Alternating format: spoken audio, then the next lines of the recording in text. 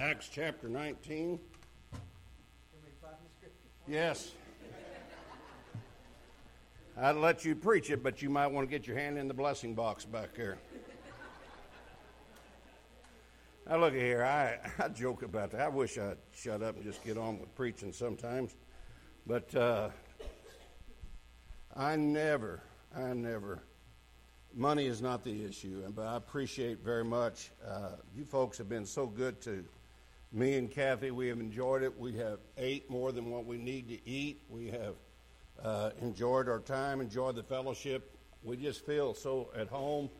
And I'm not just saying that. We really feel at home and very, very comfort. You're just kind of our kind of folks, and I enjoyed being with you. And I wish I had something a little more positive, and it is positive by the time we get to the end of the message.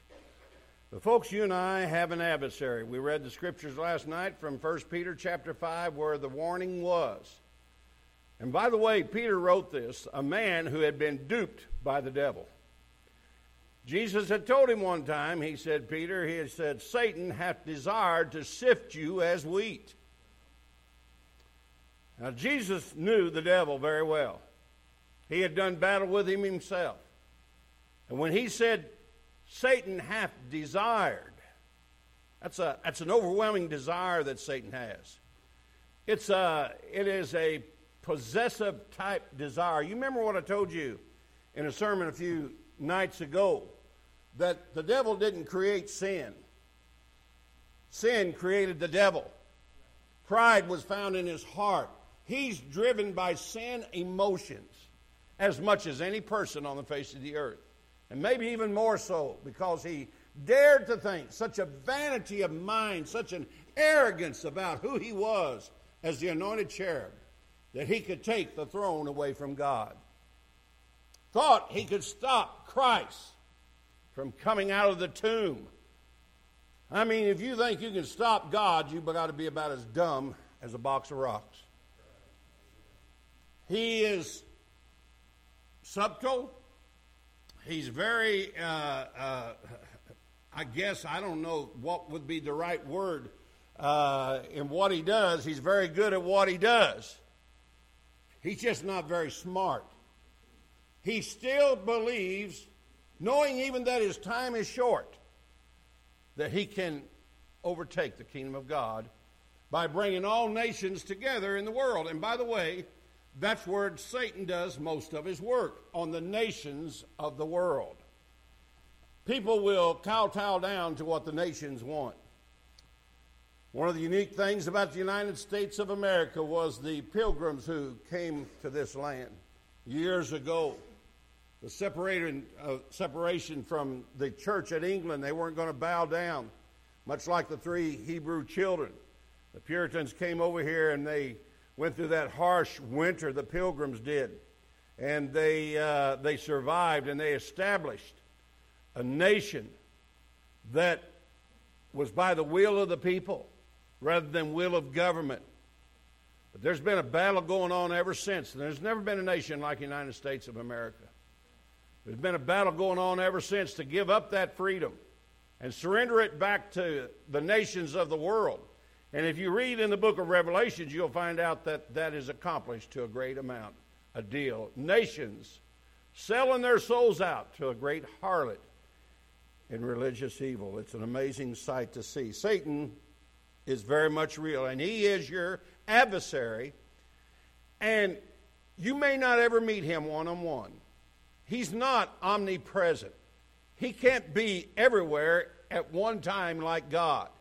He's not all-powerful like our God. He's not all-knowing like our God.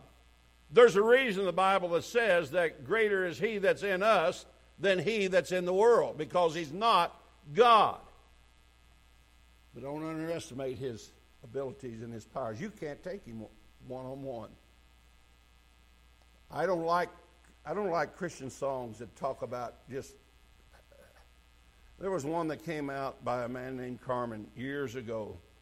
It was a contemporary song, and I'm not knocking contemporary songs, so please don't say that, but he just had the wrong mentality about how he went to the devil's house and how he just did battle with the devil, took him on one-on-one. Look here, you don't go on the devil's ground. You never do. You stay on the ground God put you. If you're going to fight the devil, you do it on God's ground. You'll be on solid ground then. You don't fight him on his ground, you will lose, I'll guarantee you that. The devil loves to pull people into battles, get them out of their safety net that the Lord has them in, and get them into a realm where they're weak instead of being strong. You don't fight him without putting on the armor of God, amen? You ain't going to win the battle if you don't put on the armor of God. I had one woman who put on the armor of God in prayer every morning. Every morning before she go out in the day. She had a son that was, let me tell you something, drugs and alcohol do not mix. And drugs and alcohol did not mix in his life, and one day I got a call in Fredericktown while I was there, and he had tried to take hedge clippers and clip the fingers off of his grandmother and his mom.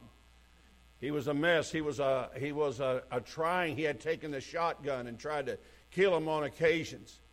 I had taken him myself one time straight to the prison up in Farmington. Before it was built, they had something else up there, and I took him there, and he had taken those cutting shears, trying to clip the fingers off of his mom and his grandmother, trying to get to them. They had locked themselves inside a door, and he had taken them and literally tore that door down. When I got there, I took him to the facility up in Farmington, and went back the next day, and they had let him go. Some psychiatrists had checked him out and didn't deem him to be a danger to anybody. There are some people who've got too much degrees in front of their names because they don't know how to deal with the devil. And they don't know what the devil's doing. And they don't know how to fight him. You know what they do? They put pills into people's mouth. That boy wound up robbing a bank, and in the process of running from the police, he died. But his mother stayed strong in the faith. And she still puts on the armor of God every day.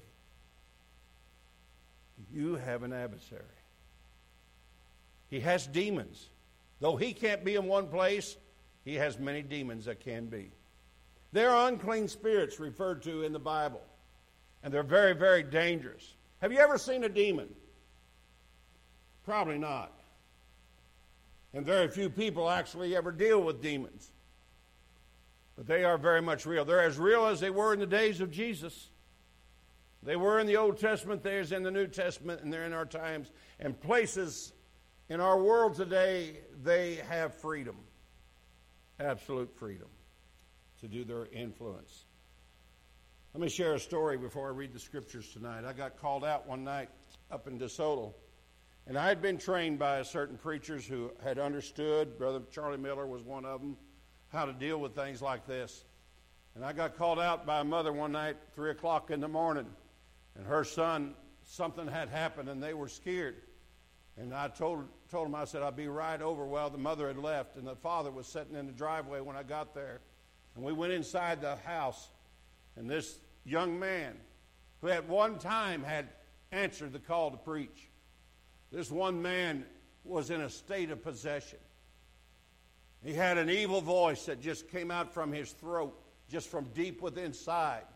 And there was vulgarity and cursing towards me. He knew who I was and his dad, and I could tell the voice was not his. And his dad played the guitar, and I told him, I said, you just start singing every gospel song you can think of. And I read every scripture I could think of. Finally, my mind went to some of the things I'd been taught by older preachers, and I got to every scripture I could get on the blood, and we got to praying, we got to singing about there's power in the blood, and other songs about the blood, and this went on for a couple of hours, and he was on the couch when finally he just kind of let out with a big scream, and he fell to the couch, onto the floor at the side of the couch, and he laid there for the longest of time, and he finally looked at me in his natural voice.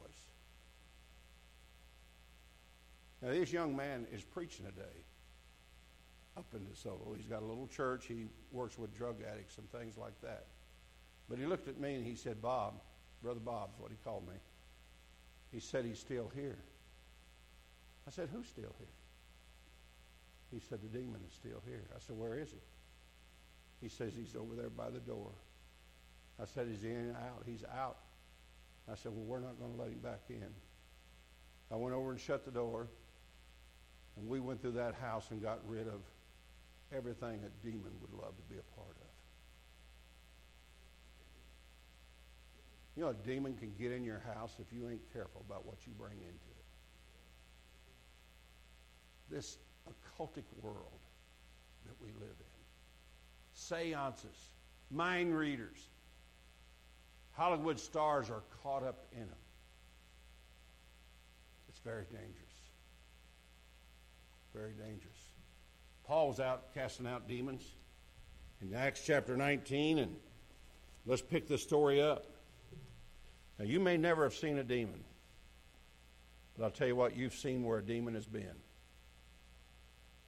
You've seen where a demon has been. You have seen its destruction. You've seen it. You've heard of his doctrine. And so God, verse 11 of Acts chapter 19, wrought special miracles by the hands of Paul. You want God to work a miracle by your hand? You don't have to pay money for it like the TV preachers. You just have to be surrendered to God. So that from his body were brought unto him the sick handkerchiefs, aprons, diseases departed from them, and evil spirits went out of them. Then certain of the vagabond Jews, exorcists, took upon them to call over them which had evil spirits the name of the Lord Jesus, saying, we adjure you by Jesus whom Paul preacheth. They don't even know Jesus or Paul. We adjure you, they don't know the demon. We adjure you by Jesus whom Paul preacheth. No personal relationship. Verse 14, there were 7 sons of one Sceva, a Jew, and chief of the priests, which did so. And notice what the Spirit said in verse 15. The evil spirit answered and said, Jesus, I know. Hey, you think the devil knows who Jesus is? There's no doubt. We live in a world. We live in a society that is confused. And Jesus warned about this in Matthew 24, didn't he? He said there would be many that would come in my name and deceive many. But I can tell you what, the devil knows who Jesus is. In fact, they were the first ones to confess that he was the Christ. They recognized him. And I've always thought, I dream this stuff up in my mind, but let me tell you, I think God's creation recognizes its creator God more than human creation does. I can just see Jesus stepping out, walking on the water, coming to the disciples in that boat, and there he is walking on the water, and there's some fishes, a little fish school going on down there, and a school of fishes are getting educated in their school of fishes, and they look up and they see feet walking on the water. Human feet walking on the water. Well, I thought you taught us humans can't do that. Humans can't. That's him. That's him. Wait a minute. We see another pair of feet. Who's that? Oh, that's Peter. He's walking on water. Yeah, but he won't long. I think them fish had Peter figured out. He wasn't going to walk long. It's amazing how the creation recognized. You know the Bible says he came unto his own, and his own knew him not. Received him not. And so he said, the demon says, Jesus I know. Paul I know. How did he know Paul? I believe the devil trembled. I believe some of them demons, when they got their marching orders from the devil, and the devil said, now look here, I want to send about 20 of you down to the Apostle Paul's house. He'll be getting up in the morning. He'll be lighting his little candle. He'll be getting out from underneath of his tent. I want you to go down there. I want you to have a plan to mess him up. And they go eagerly to do that, and time again, Paul would defeat them. They thought they had him at times left dead, and had people stone him, got the crowd so worked up that they would stone him and leave him for dead, only to have the power of God come upon Paul, and he go right back to preaching the gospel time and time again. I believe it got to a point where when the Satan said, I'm going to send about 20 or 30 of you demons down to Paul's house this morning, I believe they kind of sat around and talked with each other and said, why don't you go? Why don't you go? Somebody else go down. We've taken him. We know him. You know what they meant when they said we know him? We have to respect his authority. We have to obey him. Not because Paul was somebody mighty, but Paul was a man of God. And he has dressed himself in that armor. And when thus saith the Lord comes out of Paul's mouth, it's because it's coming out of deep within his spirit in the relationship he has with the one who is the spoken word, Jesus the Christ. The demon says, we know who Jesus is. We know who Paul is, but who are you? Now they knew who these folks were. Look here, they had their hand in the pot with these false religious Jews for a long time. The Pharisees, the Sadducees, they had their hand in that pot a long time. But when they said, who are you? They're basically saying this: we don't have to do what you tell us to do. You have no authority over us. Have you noticed in our society that authority is being lost? Should you stop if a red light comes on the highway? Boy, there's a lot of police chases out there, aren't there? I was coming around the courthouse there at Fredericktown, Missouri one time. There was a kid on a bike. He was right in the middle of the street, and I hollered at him to get out of the middle of that street, and you know what? He cussed me.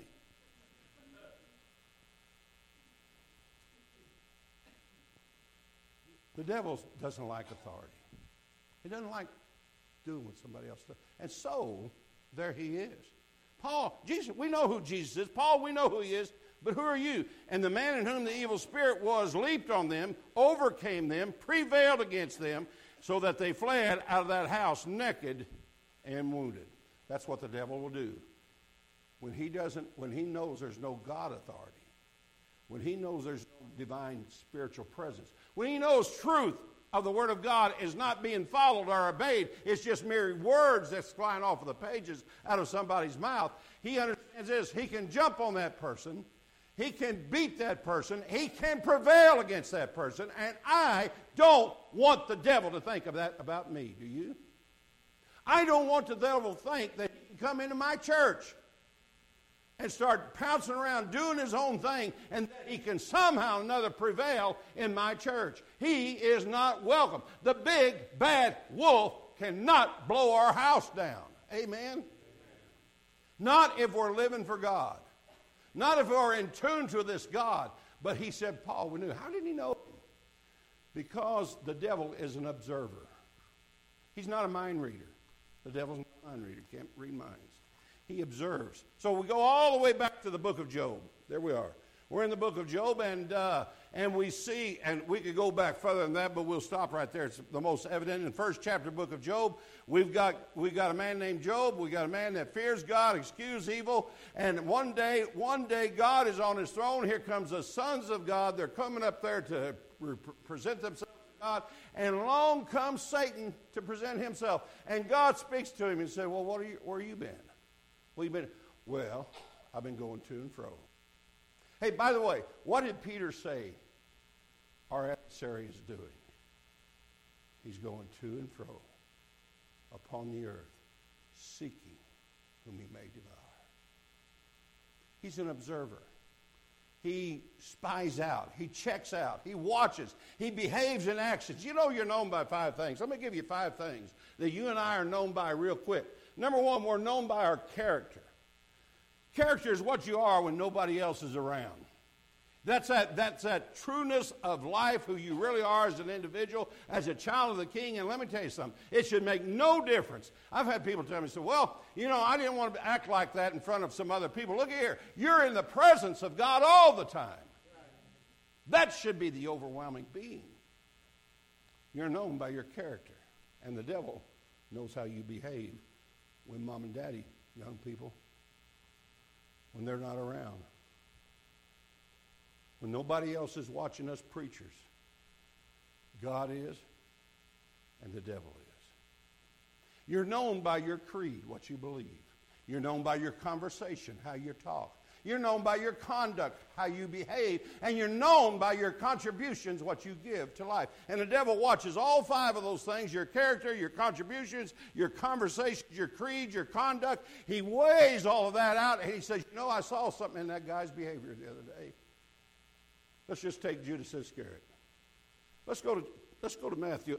Hold your finger there. If you got big enough fingers, go from Acts chapter 19. Keep your finger there. Go to Matthew 26.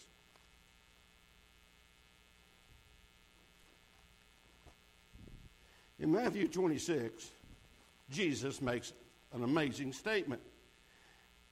Matthew 26, and let's read the first 2 verses. And it came to pass, when Jesus had finished all these things, he said unto his disciples, you know that after 2 days in the feast of the Passover, and the Son of Man is betrayed to be crucified.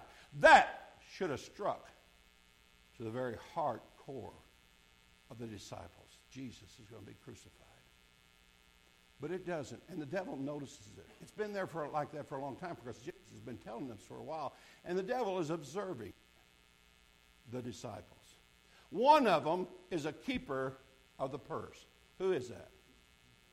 Judas Iscariot. He's a keeper of the treasure. He's got the bag. He's got the money. That's what and whatever you get, it becomes the most important thing to you. And you treat it like it's something personal, and it became his and not the church of God in the mind of Judas. And so here's what happens.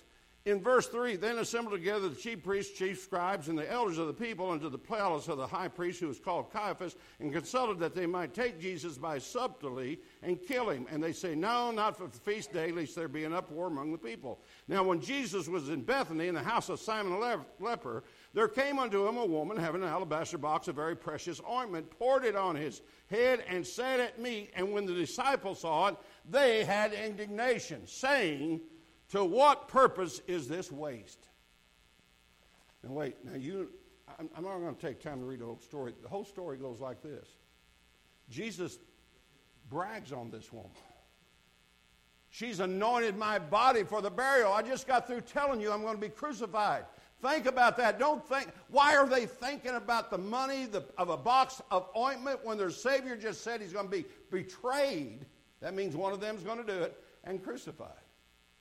Their mind's on the money. So the devil sees that. So he stirs the pot. Now only one of them will go betray Jesus for what? 30 lousy pieces of silver.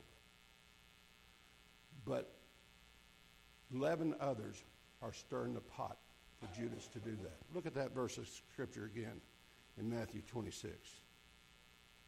He said, and when the disciples, that's all of them, saw it, they had indignation. They started complaining.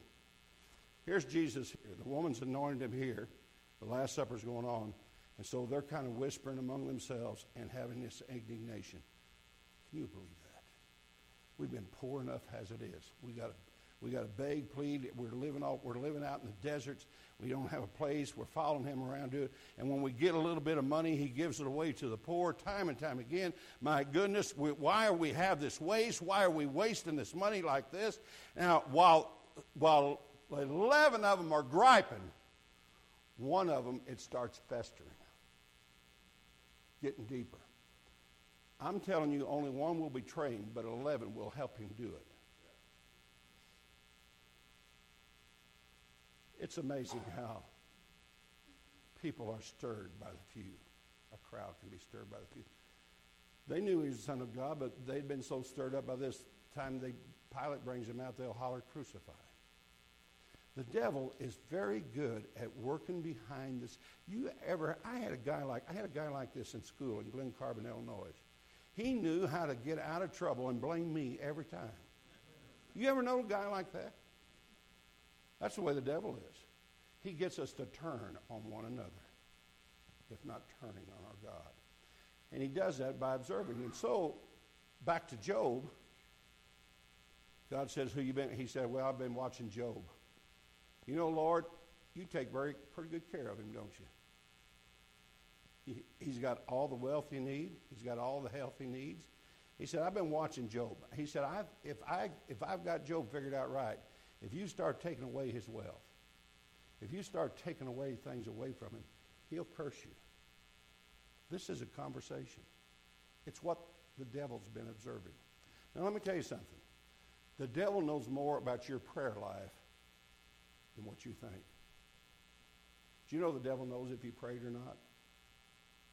The devil knows more about your church attendance than what you think. The devil knows more about your relationship with God than what you think. Here's Brother Bob. I'm a preacher. I'm supposed to be moral. And I told you I'm a man. I'm like anybody else. And a good-looking woman passed by. Now, if my head just about spins off of the top of it and stares too long, you know the devil observes that. You know what the devil has the ability to do? He can observe a weakness in my life and find a way to give me an opportunity to fulfill the weakness.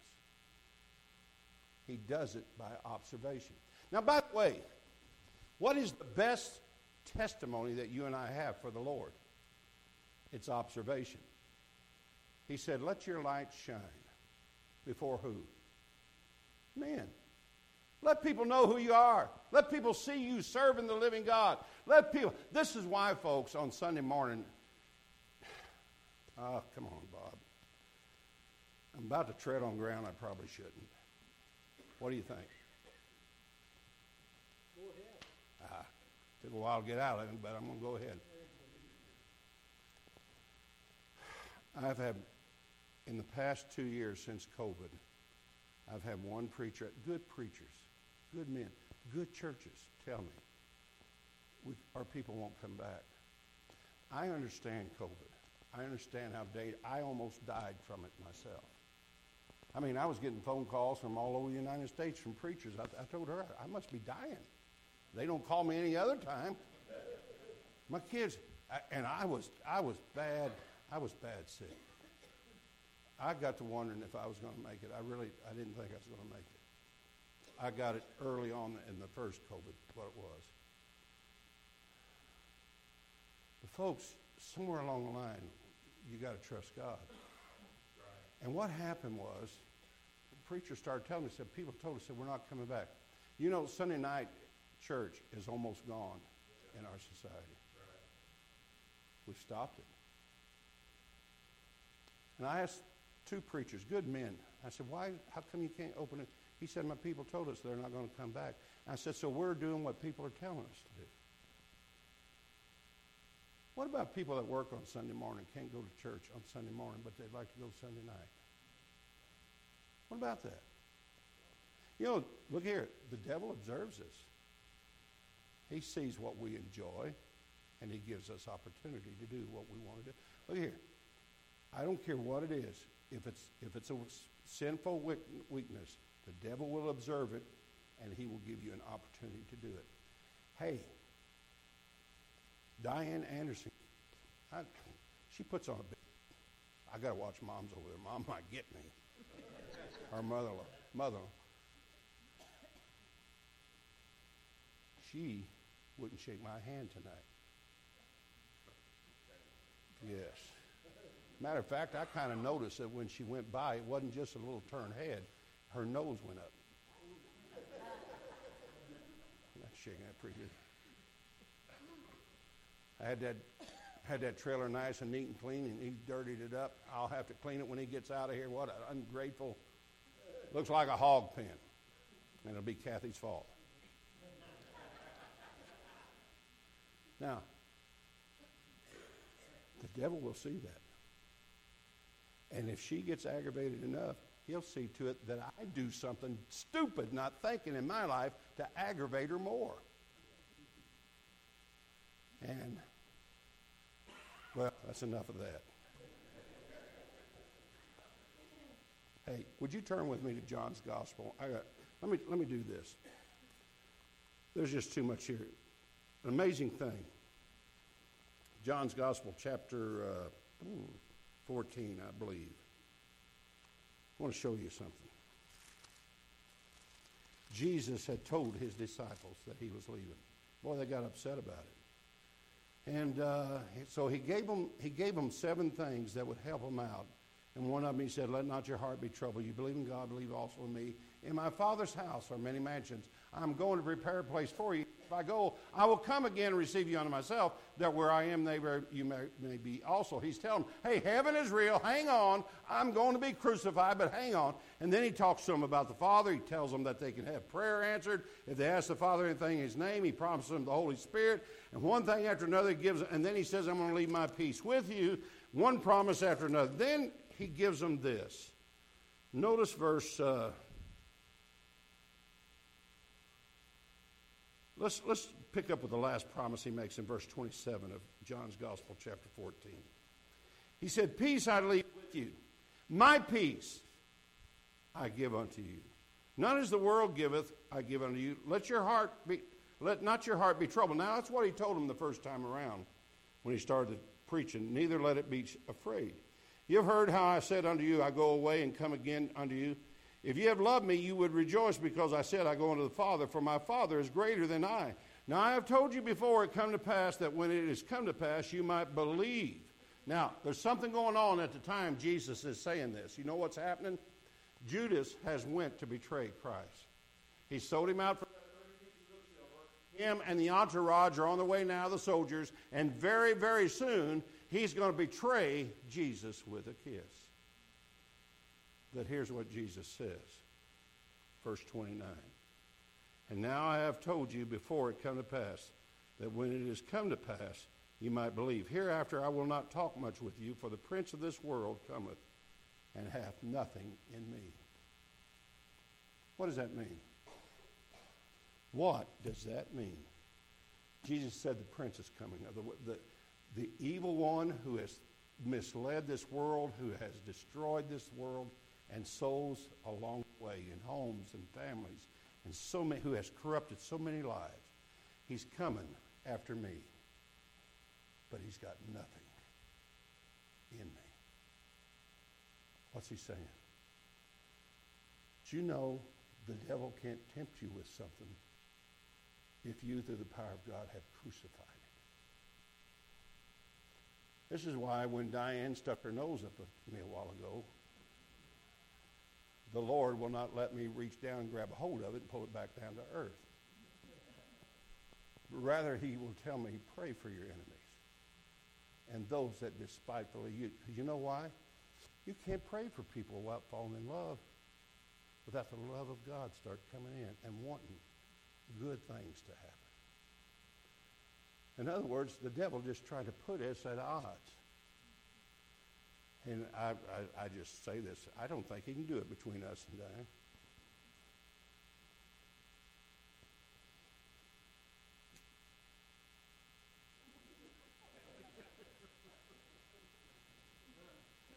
Well, here's the deal. Now let me explain what just happened here. Everybody watching, everybody listening, my dirty laundry is out here in front of everybody to see. She don't know me very well. She thinks she knows me. She knows the best of me. She knows the one you see, Brother Bob. Praise God. Hallelujah. Think about it. Victory in Jesus. Now, she goes home with the real Bob. And so she has some doubts. She's got some things that she's had to deal with to love me as her husband. Now, I've got some things that I've had to deal with to love her as my wife, to keep our marriage going. The devil worked on us, didn't he? Oh, boy. You talk about wasted years. We can sing that song. We had a few. And you have too. Oh, would I like to be a fly on the wall of some of these houses. See what really goes on. Well, the devil does. He's an observer. But I can tell you this. If you let the blood of Christ come in and cleanse you from all your unrighteousness, what Jesus will do, he will talk to the Father, and the Father will send the Spirit to come in and fill your house. And you'll become a vessel, if you do the right things, that is sanctified and meet according to the Master's good use. And the devil is losing more and more ground the older and wiser and stronger. The more of the armor of God you put on, it's the least he can do. He can't do as much. Let me tell you something. The devil doesn't have near as much to deal with me about as he once did in my life. I have arrived at a point. Now, I still got things I've got to pray over. I'm just telling you, I can handle things that once I couldn't handle. Can I leave you with a story real quick? I've gone a little long tonight. This stuff is serious business. A good friend of mine called Danny Montgomery. He was just a friend in high school from Fredericktown, Missouri. I was glad to be on his good side because he was a fighter. He loved to fight. I've never seen a guy like to fight. He liked to fight. I've seen him do things. We got a lime mine up in St. Genevieve, Missouri. If you go up there, it looks like it snowed all the time because this white lime is all over the place up there. And he worked at that lime mine, and he sold cars to the workers. And after work, he would collect his money, and he went in and collected his money at a tavern one night, and he got beat up and thrown outside. Danny Montgomery got picked up off the street, got himself together, went to his car, got a ball bat, went back into the tavern, and got his money. That's the kind of guy he was. He was tough. But I found him in the hospital one day, broken. He had been electrocuted by a power line that he was working. It fell on him, and it had destroyed his life. He was hooked on drugs, had lost a marriage, was messed up, and I got a chance to lead him to the Lord. Praise God. But he was weak, and he needed help. He was constantly calling me up. He called me up on the phone, and he'd say, "Hey, brother, hey, sunshine, how you today?" And we would talk and pray together and do things together. I got called to DeSoto and had to leave and couldn't minister to Danny. Now, people told me that I babied him. I don't think I did. He was just a weak vessel that needed some help. And I was called back several times. He was dropping out of church. You could see it happening. He was getting further away from God. And I'd never forget, as some time went on, he lost his family and everything else. He had backslidden. He went deep into sin. And I went down to a revival to preach one night, and I told Kathy, I said, I'm going to go try to get Danny to come to the revival. I went to his house, and when I pulled up to the house, there was this ungodly music. Folks, I don't care what people say. There is some music that is satanic, and we need to understand that. And you can't put Christian label on top of it. Just understand that. We are to know better. And it was coming out of that house. And I beat on that door just as loud as I could. I could smell the stench of alcohol, and I beat and beat. Finally, he answered the door. He opened it up, and he saw me. He said, "Come in." And I went in, and I sat down. And his life, you just see the destroyed life. While I was sitting there talking with Danny, he started to do something. He started to do this. He said, "I want you to tell you something." And he went like this, like he was tying a rope around his neck. He said, "I want you to do something for me, Bob." He just kept doing that. And then all of a sudden he jerked it. And this is what he told me. This is what he sounded like. "I want you," with tears coming out of his eyes, "I want you to tell all the young people you meet what I let the devil do to me." He's dead. Fell in a tub and drowned in his bathwater.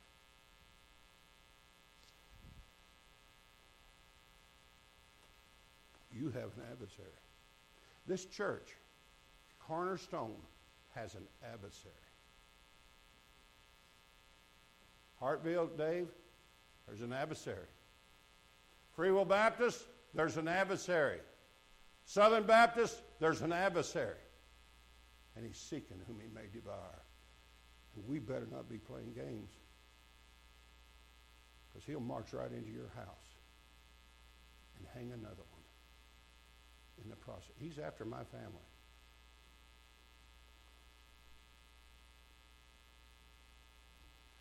He is after my family. and I am helpless. I can't go out and get in the ring and put on some gloves and duke it out. All I can do is get on my knees and put on the armor of God. All I can do is cry out for God for mercy and help. God, please reach out and touch this loved one of mine. No more than you and I can bring revival to this church. The devil's fighting that. I've had several of you tell me, verse of invitation, come on, Mike, get us going here. I'm going to talk all night. I've had several of you tell me, I've been trying to get my loved one to come. I want my loved one to come and hear the message and be in the revival. I want to see them saved. Let me tell you something. The devil is fighting that. He's fighting to keep them out. You cannot raise the white flag. The psalmist said, pray, Lord. He said, Lord, teach my fingers to fight. Help me to get in this battle. Jesus, the devil knows. Paul, he knew. I wonder what the devil knows about us. I wonder what he would say tonight. As him and the demons are gathered around, I wonder what he'd say about the Cornerstone Church. I wonder what he'd say about my wife and about me. I know this. I want him to tremble when he sends a demon my way. I want some of them demons to say, you know what, that guy's flipping his light on, and we're going to have some trouble with him today because he's on his knees praying again.